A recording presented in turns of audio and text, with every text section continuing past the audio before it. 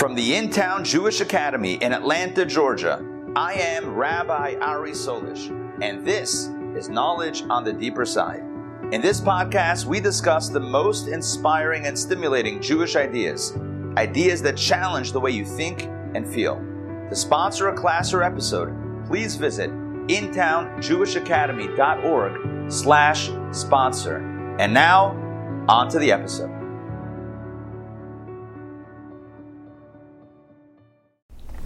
Welcome to Daily Power Parsha. Today is Wednesday, July 20th, 2022. Wow. July is not that much left to July. Unbelievable. So we are going to look at the Torah portion as we do a Daily Power Parsha. Today, this week's Torah portion is Pinchas. And because it's Wednesday, we're going to cover reading number 4. Now, just before we jump into the new reading, so it's just important to understand what we left off with yesterday. So we've talked about this week's Torah portion. We did a census, counted the Jewish people. And when I say the Jewish people, I mean that the 12 tribes, excluding the tribe of Levi, counting the men, military age, which is 20 to 60, which roughly corresponds to householder information. So that was counted. Though they were counted, and then the Torah segued into a discussion about dividing the land, and we discussed yesterday how that's divided both logically and also by luck, as it were, through a goro, through a talking lottery. So you had both elements of figuring things out and also being guided by this higher force, which is a divine ordination. So that was the next piece of it. So we counted the people, and then we said, okay, these people that were counted, all these heads of household, they're all going to get a piece divided into territories of the land of Israel.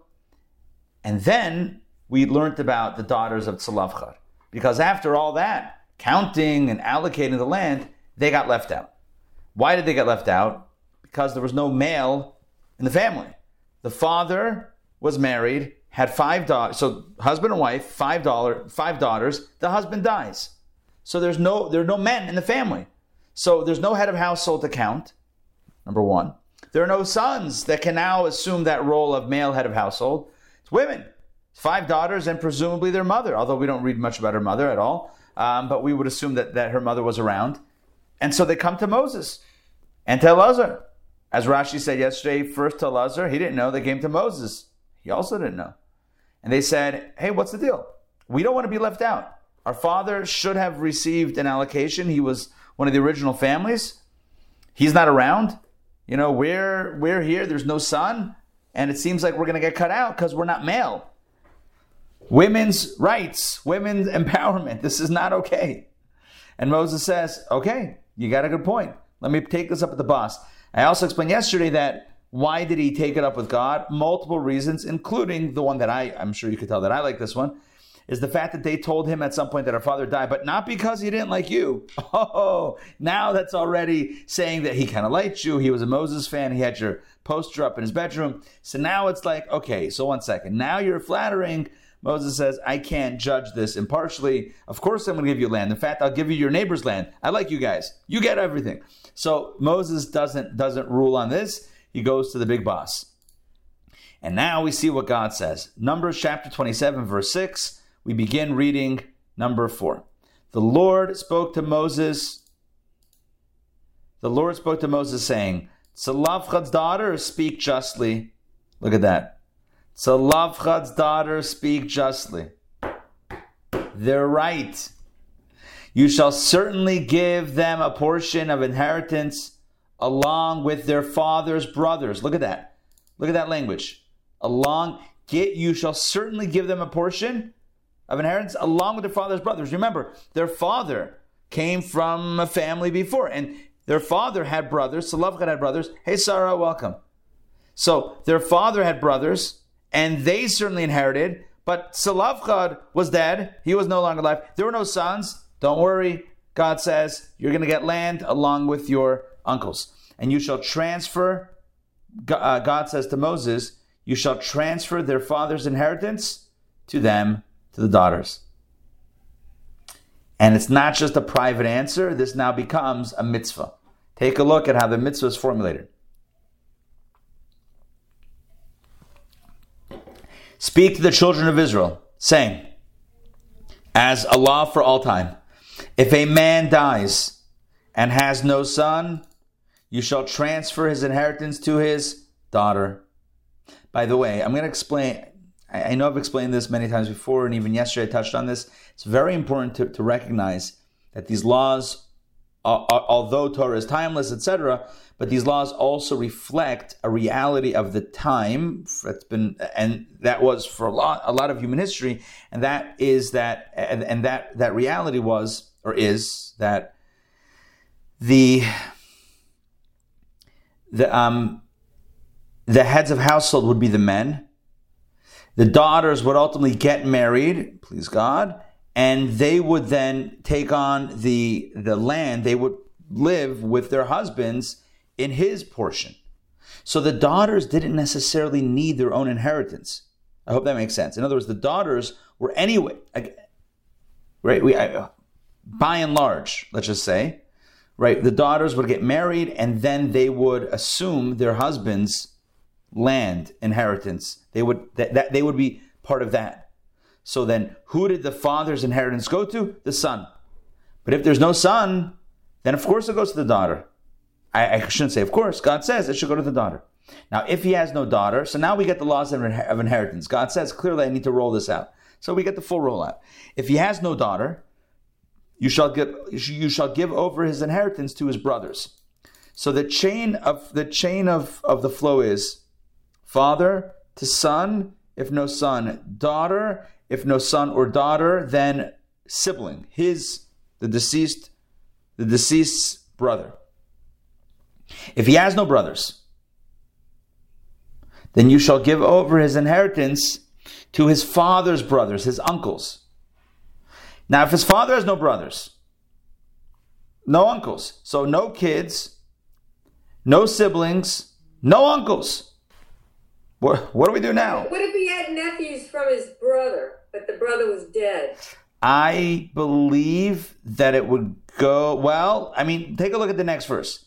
If his father has no brothers, you shall give over his inheritance to the kinsman closest to him and his family. So that's a catch-all that would certainly include nephews. But I think your question is more than that. Your question is, hold on, do we put that before any of these other steps? So let's just think about this for a second. Let's just think. Let's think about steps. Removed from the deceased. So we start off with son, no son, daughter, no daughter, sibling. Okay, no sibling. Then we go up, father's brother. So your question is, hold on, we went up and across. Why not just go across and down? Brother's child, nephew. That's a really good question. Why would we put the uncle, theoretically, before nephew, especially since inheritance usually flows down and not necessarily up? It's a great question. You know what? We would have to look into, and I'm absolutely sure, this is discussed in the Mishnah, and the Talmud, and Halacha, Rambam, Maimonides. I'm sure this has a full treatment in Halacha and inferences. And the truth is, let's see Rashi. Maybe Rashi also mentions something. But even if Rashi doesn't, I would bet donuts to dollars. Does anyone say that? Is that a thing? Donuts to dollars? I don't know. Sounded right. In the moment in my head, it sounds right. That this is discussed. That there is a more elaborate chain of succession described in the works of Jewish law. Obviously, based on the verses, I'm sure nuances here or there, but I'm sure it's there. Okay. But either way, verse 11 kind of catches the next relative. But the question still stands as to the order. So, but let's read it inside. If his father has no brothers, you shall give over his inheritance to the kinsman who closest him and his family, who shall inherit it. This shall remain a decreed statute. Interesting, a decreed statute. Chukat mishpat. It's like a double expression of decree, like law. As the Lord commanded Moses. Okay, now at this point, the narrative shifts to God telling Moses, go up in the mountain and look at the land. Okay, whatever. But thus concludes the saga, the story of Benos Tzalafcha, the daughters of Tzalafcha. So let's look at Rashi. Let's take a look. God tells Moses, Tzalafcha's daughter, speak justly. As the Targum Onkelos, as the Aramaic translation translates it, as rightly. They're right. They're just. They're justified. This is the way this passage is inscribed before me on high. As if God said, I skipped the brackets for no reason. As if God said, this is the way this passage is inscribed before me on high. In other words, God says, yeah, that's what the law is supposed to be. They're asking for it. Of course, that's the way it's supposed to be. It teaches us that their eye perceived what Moses' eye did not. Whoa, look at that. Look at that line. Their eye, the vision of the daughters of Tzalafcha, they perceived what even Moses' eye did not. They were attuned to what God's will was, God's mitzvah was, even on a higher level. In this case, more attuned even than Moses. Moses said, I don't know. But meanwhile, they were like, it's got to be. This is what makes sense. It's got to be. And God's like, you're right.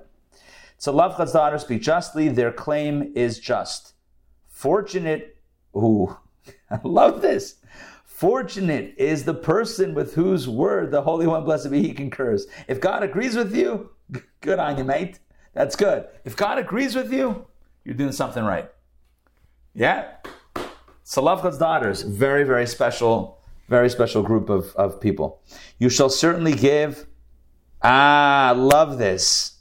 The Hebrew is nason titain, like Natan titain, give. In the English, it's you shall certainly give, but Rashi explains why a double expression is used. The double expression, nason titain, denotes two portions. They should get and get. Give. Two portions. The portion of their father, who was among those who came out of Egypt, and the portion which he shared with his brothers in the property of his father, Chefer.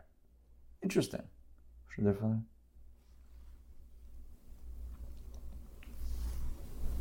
I see. Interesting. Let me explain. And we had this in Rashi before. I don't know if I explained it fully, but it all makes sense.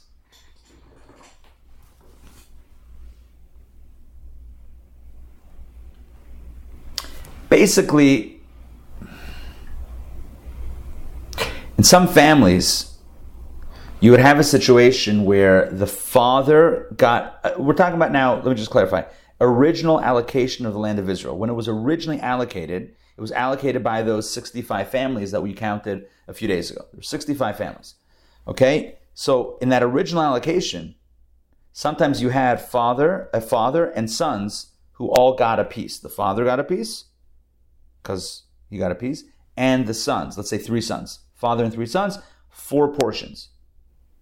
What happens when the father passes away? Now what? You take his portion and divide it amongst the 3 sons. Does that make sense? So really, yeah, so each got their own portion on their own, because they were one of the original 65 families, plus they get their father's portion when he passes away as an inheritance. So it's not one piece.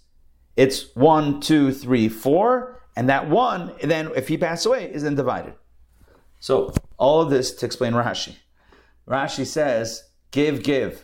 God says to Moses, give to Tzalafchad's daughters. Give. Why twice? Because they're actually going to get two pieces.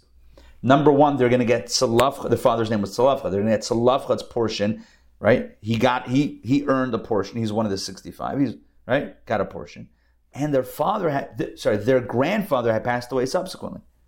In the interim. So they were going to get their father's portion plus a piece of their father's portion, their grandfather. Again, just simply to explain how they got 2 portions, their father's and a piece of their father's own inheritance. All right, of his father. Let's continue. And you shall transfer. All this comes, by the way, from the Midrash and the Talmud. Just so, if you want to know what the brackets say, Sifri Pinchas, that's a Midrash, halachic Midrash, and BB, love it. Like, they couldn't digitally write it out. It was going to take too many pixels. BB stands for Bava Batra, which is a Talmudic tractate. Okay, and you shall transfer. Rashi says, Hebrew Vavarta, an expression denoting anger. For God is angry when one does not leave a son to inherit him. I feel like that needs some more commentary. God is angry? All right, I don't know. Another interpretation. Since a daughter transfers an inheritance from one tribe to another, since a daughter transfers an inheritance from one tribe to another, yes, when her son or husband inherit from her, since the prohibition of you shall not transfer inheritance was directed only in that generation. The same reason applies to the wording of the commandment, you shall transfer the inheritance to his daughter. In the case of all of them, it says you shall give over. In the case of the daughter, it says you shall transfer. Interesting.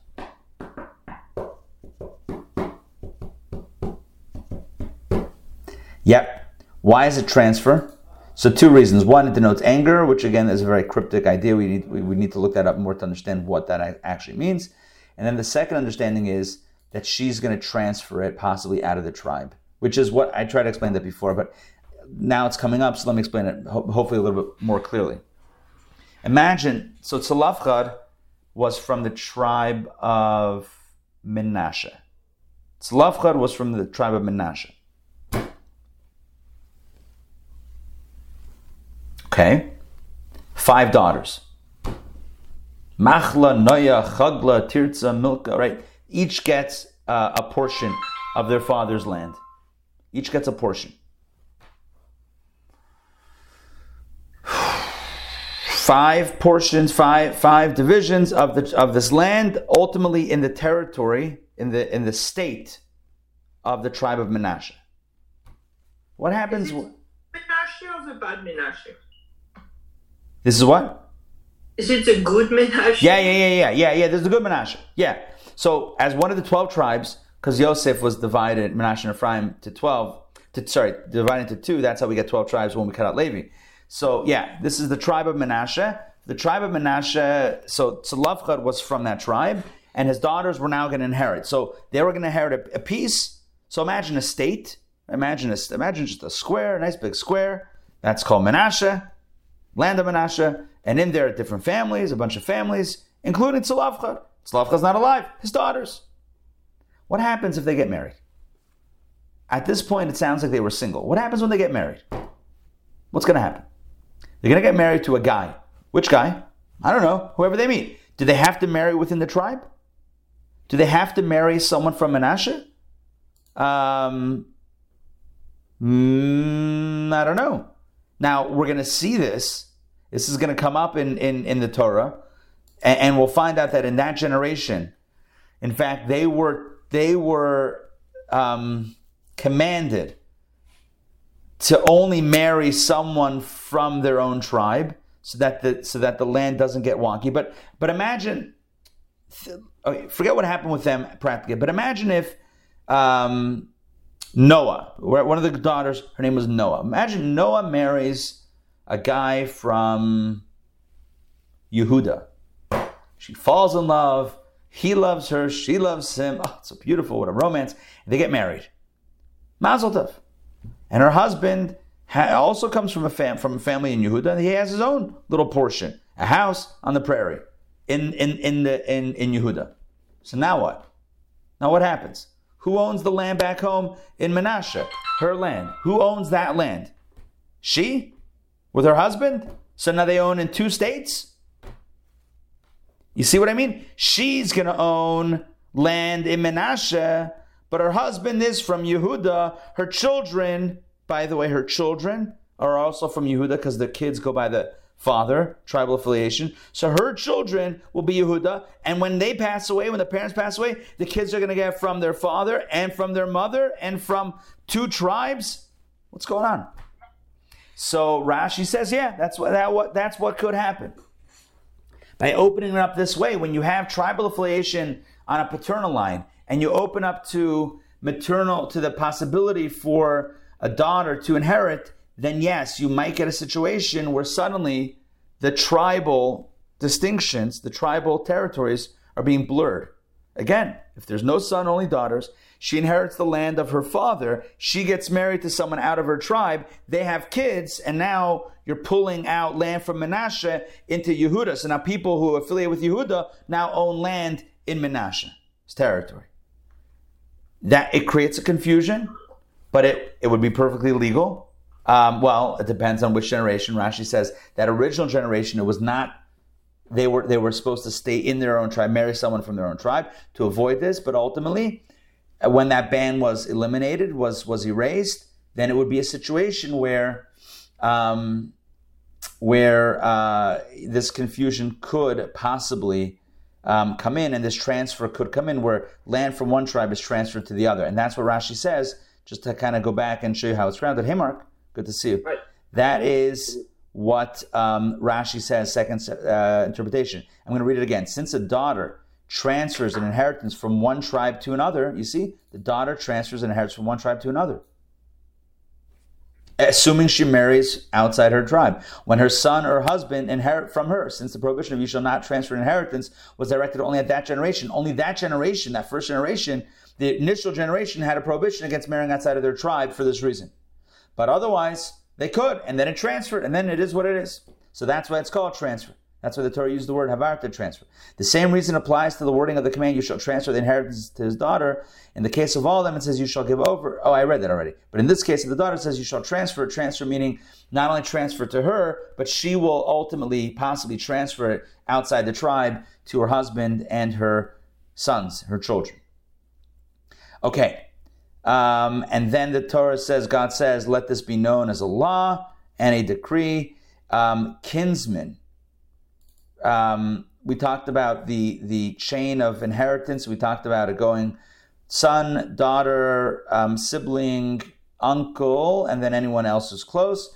Rashi says, kinsman closest, only kin from the father's side is considered family. Again, not the mother's side. Why not the mother's side? Because they have their own inheritance. They have their own tribal inheritance. The mother comes from a different tribe, potentially, and therefore it doesn't make sense to put this land under the auspices of another tribe. It's just blurring the domains and making things confusing.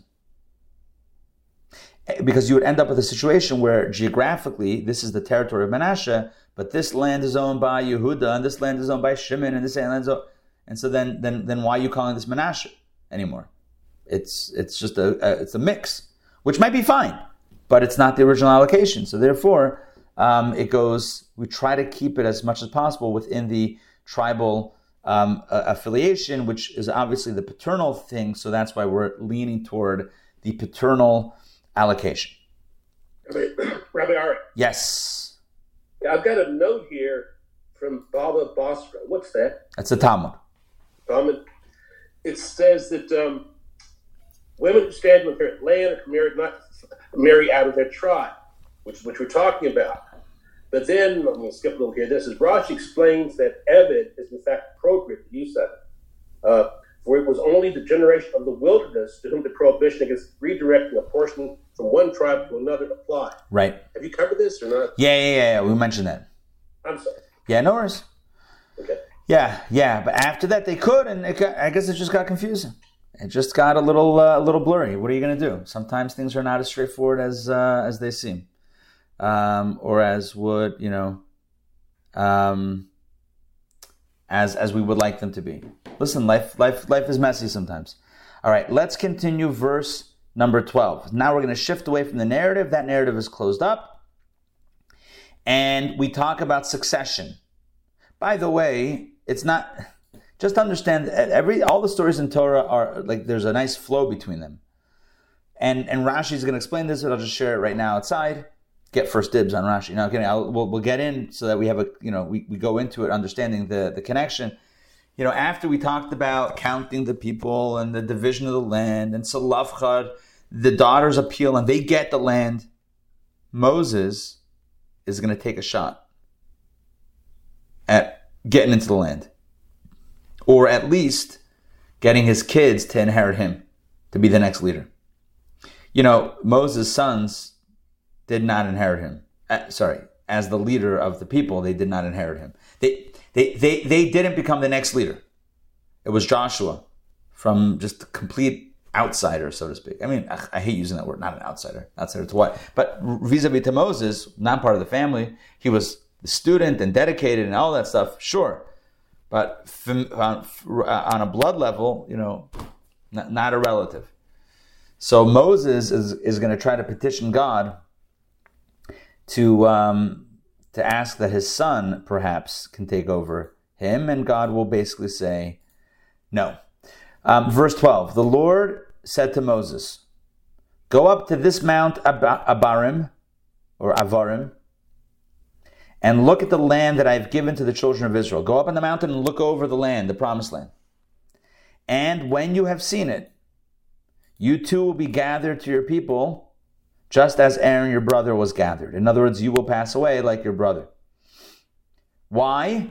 Why won't you be able to go into the land? Because you disobeyed my command in the desert of Tzin, when the congregation quarreled, when you were to sanctify me through the water before their eyes.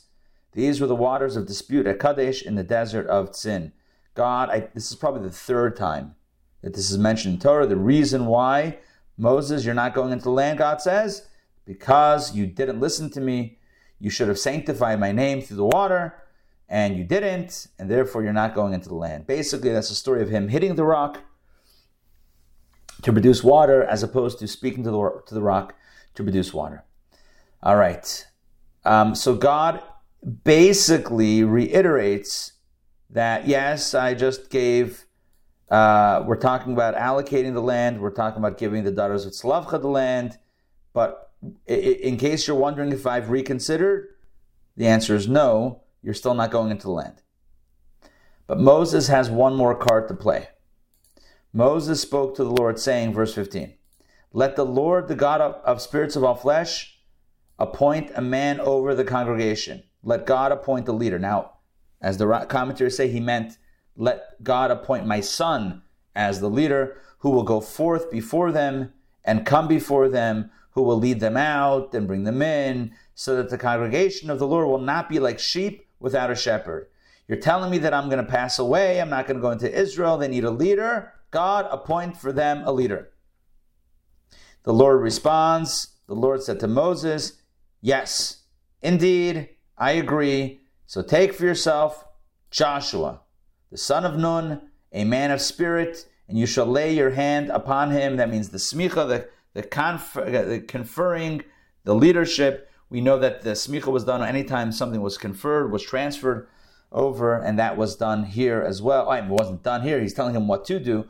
Take Joshua, lay your hand upon him, and you shall present him before Elazar the Kohen and before the entire congregation, and you shall command him in their presence. In other words, make sure that everybody knows who you've left in charge. Otherwise, there will be a leadership void, and in voids, when things are complicated or things are confusing, that's when all negativity can happen. So make sure there's no confusion, make sure it's very clear who the next in command is, and it shall be Joshua. You shall bestow some of your majesty upon him, so that all the congregation of the children of Israel will take heed. Make sure that you prop him up so that people will respect him, and so that they'll listen to him. He shall stand before Elazar the Kohen and seek counsel from him through the judgment of the Urim, that's the breastplate before the Lord. By his word they shall go, and by his word they shall come, he and all Israel with him, and the entire congregation. So Moses did this. Moses did as the Lord had commanded him, and he took Joshua and presented him before Elazar the Kohen and before the entire congregation. He laid his hands upon him and commanded him in accordance with what the Lord had spoken to Moses. Moses did not hesitate.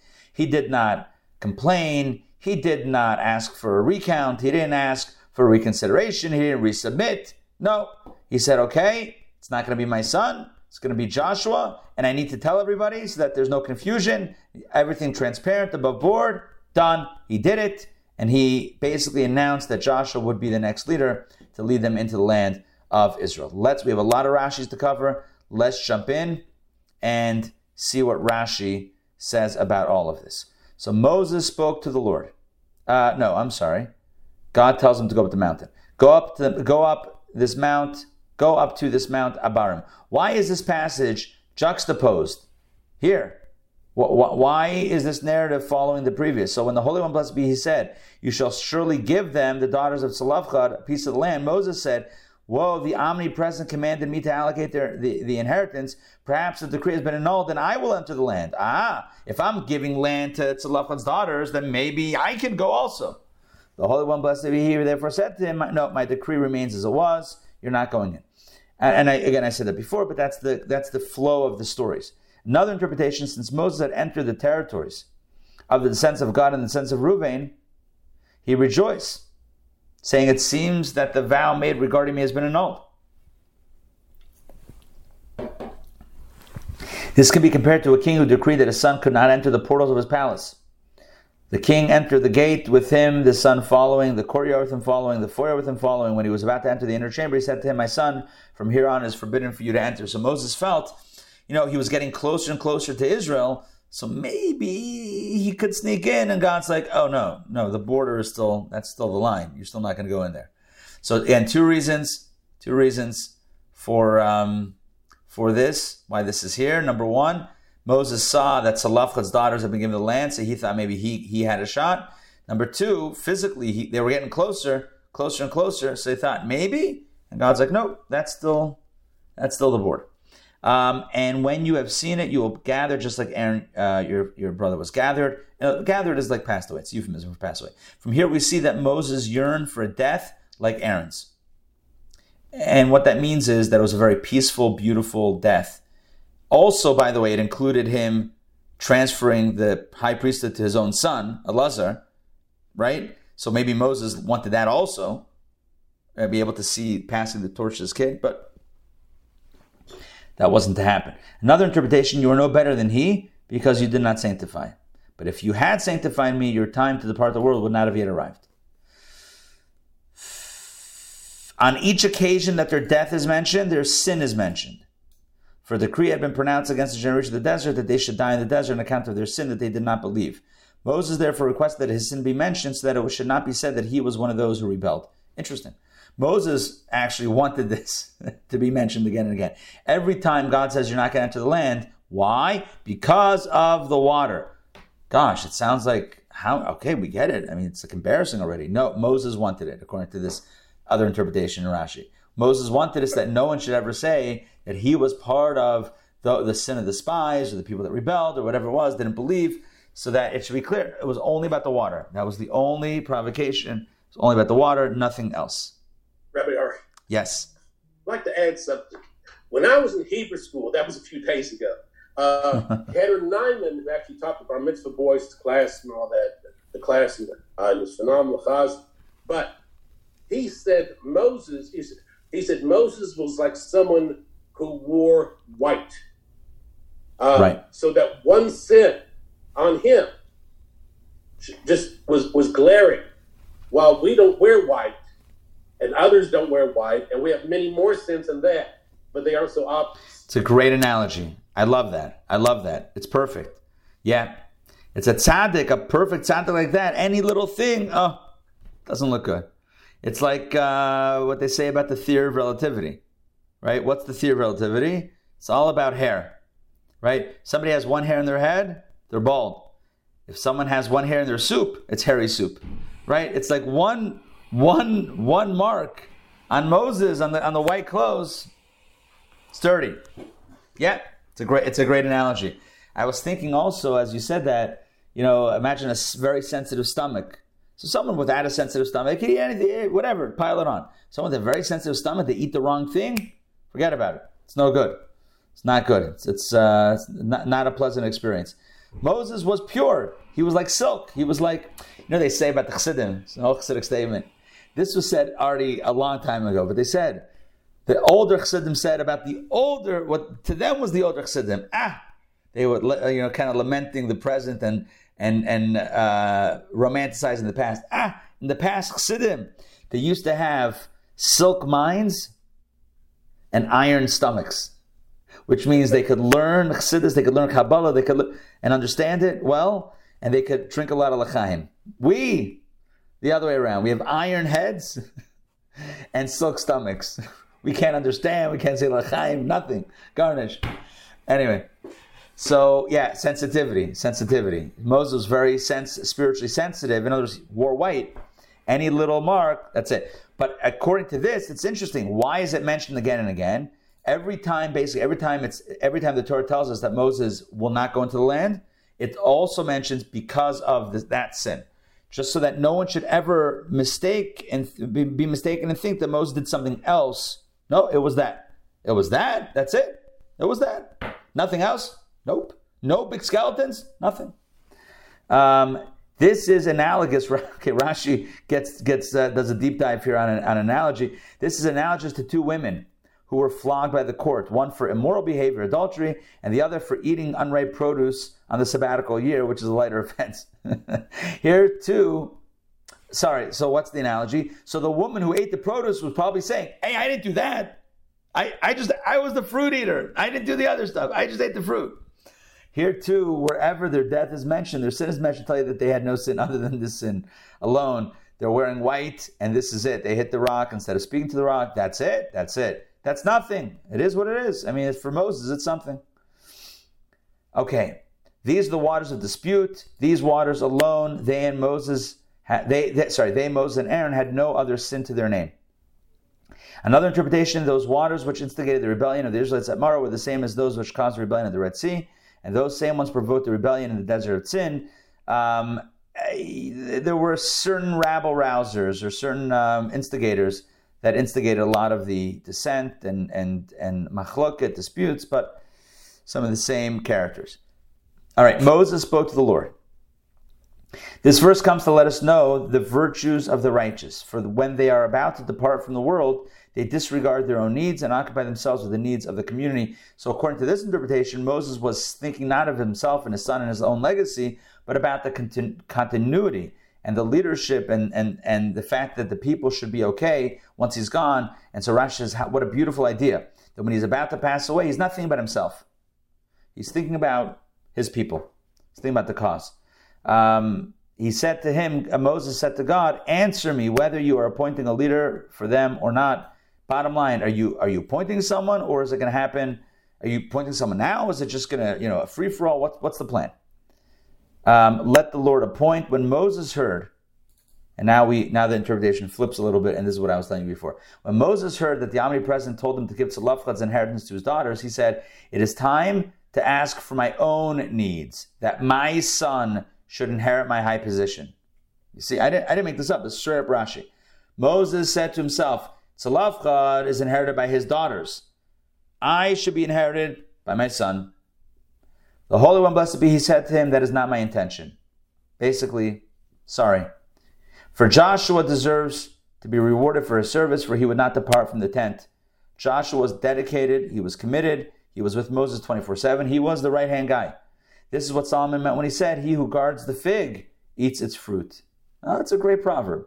Look at that. Use that.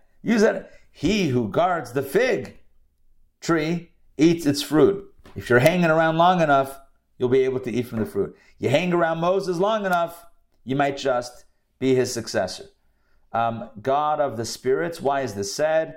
Why does Moses call God God of the spirits, plural? So Moses said to God, Master of the universe, the character of each person is revealed to you. As you know everybody's personality, and no two are alike. No two people are alike. Appoint over them a leader who will tolerate each person according to his individual character. And here, this we could fabrang all day and all night about. Look how beautiful this is. Moses says to God, you know as well as I do, if not better than I do, that everybody has their own story. Everybody's unique. Every person is a world. Make sure that whoever leads them after me gets that, understands that there's no such thing as monolithic leadership. It's not like leadership. I'm leading this community in one way. There's no such thing as leading it one way. Everybody is an individual and needs their own attention, needs their own form of leadership over them. Everyone needs their own guidance. It's true with parenting, right? Can't parent to all your kids. You parent each kid individually. There's no one size fits all in leadership parenting or in business. Leadership in business, same thing, right? Can't treat everybody. Yeah, you're going to want to have standards in place that are fair and balanced across the board, but no two people are alike. Everyone has individual needs.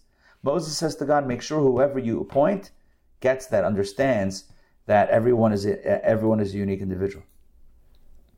Who will go forth before them, not like the kings of the Gentile nations who sit at home and send their armies to war, but as I did, Moses says, as I did. For I fought against Sichon and Og, as it says, do not fear him, and as Joshua did, as it says, Joshua went with him and said to him, are you for us or for our enemies? Joshua also went out to battle.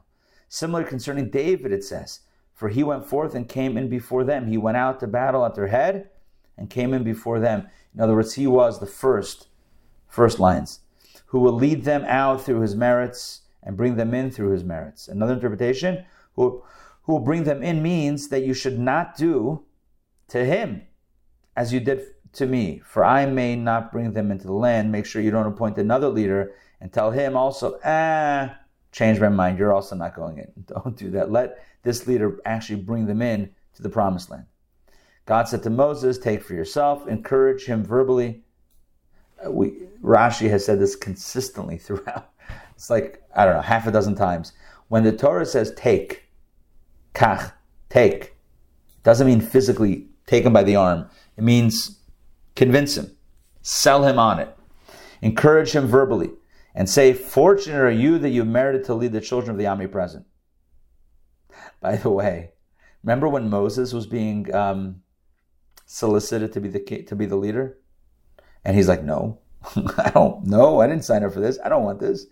Took a week for God to convince him. So God says to Moses, okay, when you speak to Joshua, tell him that I said he should be the next leader. But when you speak to him, tell him how amazing it is. Right? Oh, it's the best job ever. How lucky you are that you have this job. He's like, are you sure? Because it seemed pretty difficult over the years. I was with you. I was guarding the fig tree, remember? That didn't look easy. Anyway, but that's the point. The point is, take him in with words, explain to him how important this is, how lucky you are to lead the children of God. For yourself, someone verified by you, someone you know. A man of spirit, as you requested, someone able to deal with character of each one. So important. I know I said it already before, but like the ability to deal with people individually, what they need, it's a tremendous gift. Tremendous gift, and that's what a leader should be. Lay your hand upon him, provide him with an announcer so that he can expound halachic discourses during your lifetime, so that they should not say about him that he dared not raise his hand in the days of Moses. In other words, he should already have experience in your lifetime. Before you pass away, he should already have experience lecturing and teaching and expounding, and give him a mouthpiece, give him an announcer before microphones, give him a platform, set up his TikTok account, make sure that he's already tweeting before you pass away. You shall present. Yes. I have a note on that. It says in earlier times, a Torah sage would deliver his lectures indirectly.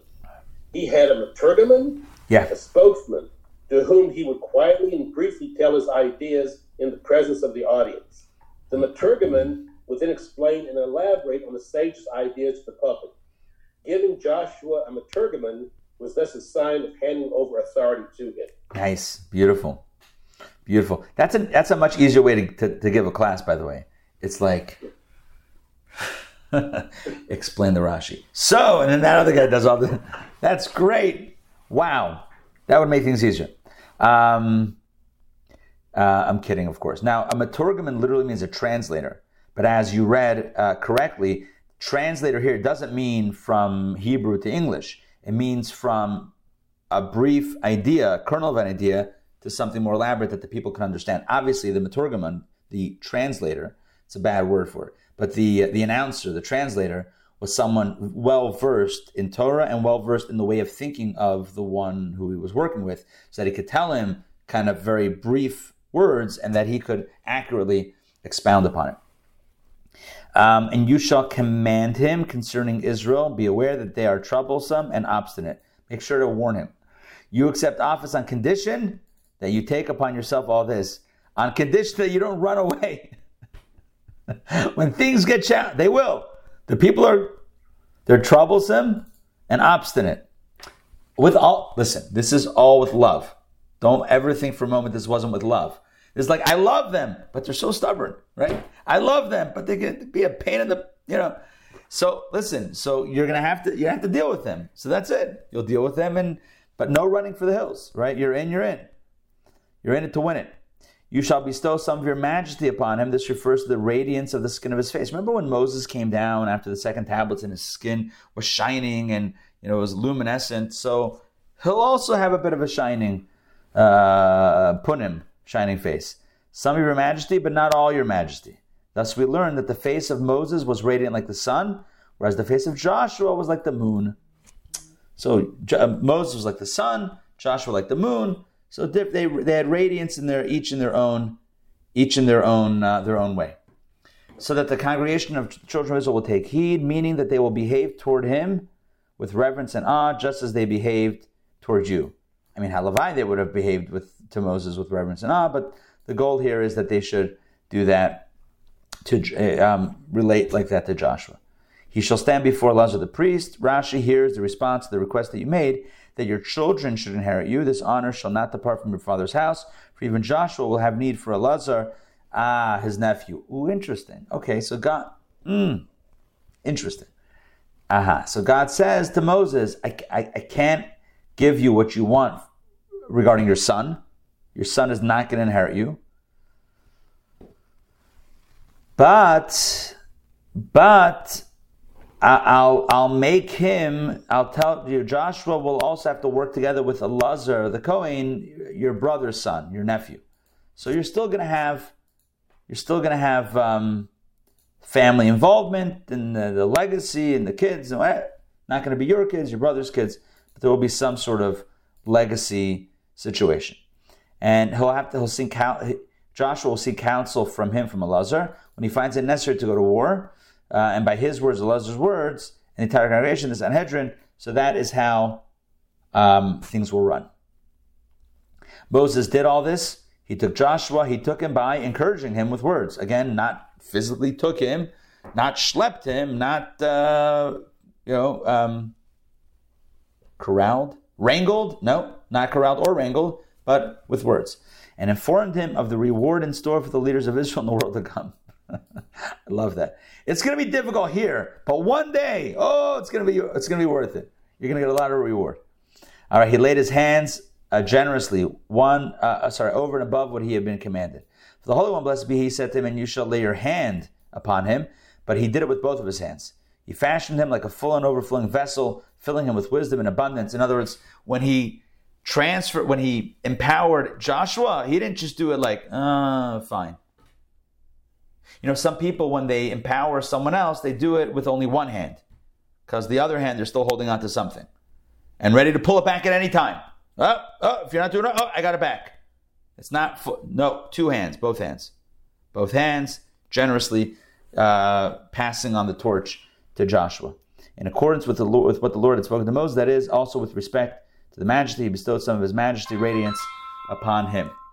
All right, so that is it for the reading. Give me 1 second. Hold on.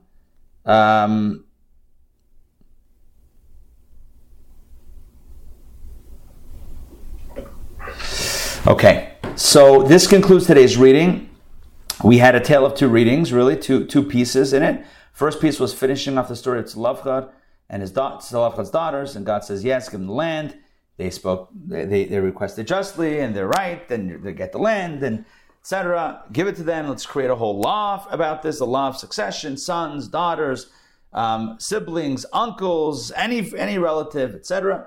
We spoke about the challenge of, the daughters getting it and then marrying out of the tribe, and so therefore there was a provision, at least for that generation, not to, which we haven't yet read inside, but I told you about. And then we read about Moses. Moses is thinking about himself. Man, they're getting into the land. Everyone's getting a piece of land. Do I have a shot? No. How about my son? Does he have a shot? Not at entering land, but at taking over my position? No. If you think of it this way, and it's, I don't want to present it as sad, but maybe it is a little sad. Moses, the greatest leader of the Jewish people, didn't get his two biggest wishes to be fulfilled. Himself to go into the land, to see the land of Israel himself, and for his son to inherit. He gets told no on both. You know what's crazy? How many things has Moses asked for himself? All the years. Nothing. The only time he asks from God, it's for the Jewish people. Forgive them, help them, save them, water, food. He asked on their behalf. Dedicated servant and leader. Servant leadership. He asked for two things for himself. Can I go into the land? No. Can my son take me over? No. Are we going to look at the story of Moses as a tragedy? It's not a tragedy.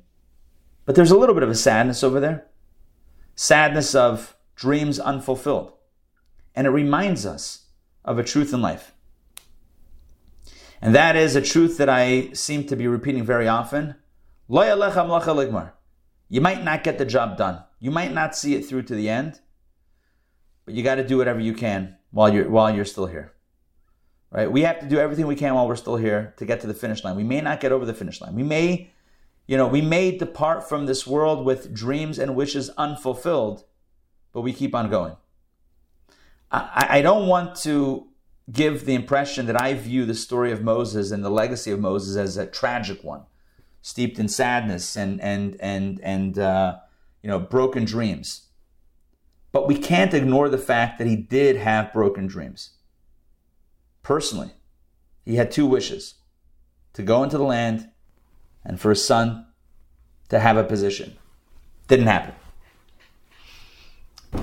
But that's a truth in life. We don't always get what we want. But what his legacy really is, not what he wanted and didn't get. It's what he did. It's what he did. It's what he gave. And ultimately, Moses' story is one of incredible, I don't know what the right word is. It's astounding what he did. Selfless, dedicated leader that took the Jews from a no-name, anonymous slave people to their own identity with a Torah and a mission and a calling and a step into the promised land. That's Moses' legacy. And he is the greatest leader of all time. But he also gave to Joshua. Yeah. He imparted to Joshua. So Yeah. it wasn't his son. Right. You're saying he's his protege. Yeah, that's true. That's true. It is his protege. Yeah. Yeah. We don't write the script to the end. But whatever we can write, we can do it to the best of our ability and with joy and love and openness. And that's what Moses did. Whatever he was given, whatever opportunities he was given, he maximized. He gave it his all. And when it wasn't meant to be, and what wasn't meant to be, wasn't meant to be. So we choose not to focus on the negative, not to focus on what he didn't get. Let's focus on what he did. What he did was led the people like no one else. And in that moment, as Joy is pointing out, in that moment where he had to pass the baton to someone else, he did it with both hands. He did it with both hands, not one hand. Not one hand like, okay, I'll do it, but I really don't like it. Or I really hope I was someone else. I really hope it was me still going into Israel. Two hands, all in. Because that's what Moses does. Whatever God says, he's in. It's not about him. Clearly, it's not about him. Even when he might want it to be about him, it's not about him. He does it with love. All right, so many lessons to unpack. I don't even want to... Yeah. Can I just add one thing? Sure. I have heard that God didn't want Moses to have a dynasty. And that's another reason, his burial place was secret. Right. Because it was not desired for him to be worshipped. Right. Deified. Yeah. I've heard that also. I've heard that also as to why his name is not mentioned at the Seder. We don't speak about Moses. Look at the Seder. Look at the Haggadah. There's only one. Moses' name is mentioned once, and it's part of a verse that's being cited for another reason. It's like a verse about the splitting of the sea that happens to mention Moses, in there. You would think when we wrote the story of the Haggadah of the Exodus, it would be Moses did this, Moses did that, Moses said to Pharaoh, Moses came to the people, Moses. Nope. So some say that's because of that. Others say it's because of Moses' humility. He would have never wanted to be front and center. He would have never wanted to be deified. He would have never wanted to be, a place of pilgrimage to see him. Did he want his son to lead? Sounds like it, according to Rashi. Did he want to go into the land? Yeah, for sure. That we know for sure. Anyway, life doesn't give us 100% of what we want. That's the message, at least for me. We're not guaranteed to get 100% of what we want out of life. But we can give 100% to the life that we have. That's the point. We can give 100%. Thank you very much for joining me today for DPP. Thank you. Hope this resonated. I know certainly for me it's resonating. Tonight, we have a masterful session. Tonight's Torah Studies class, starting at 7:30, is all about the Haftorah, the life and times of Jeremiah, and we'll address the question, when does life begin? That's all I'm going to say right now. Tonight, 7:30, it's a teaser. Mark has taught me his marketing tricks. That's what I'm using right now. 7:30 p.m., we'll see you in person or on Zoom. It's also Donna's birthday. She texted me. She's going to come over, maybe bring a little l'chaim to Chabad. So if you want to stop by in person, we can also share a little l'chaim and good wishes. All right. Donna Bogatin. Donna Jewelry. Today is her birthday? Tomorrow, I believe, is her birthday. Tomorrow. So tonight, tomorrow. Yeah. That sort of thing. All right. Sarah and Mark and Joy and Sandrine. And I'll tell her to jump on DPP tomorrow. I'll tell her that we miss her, and we'll do a little toast as well. Virtual toast. Okay. We'll see y'all. Have a great day. Sei gesund. Take care. Bye-bye. Bye.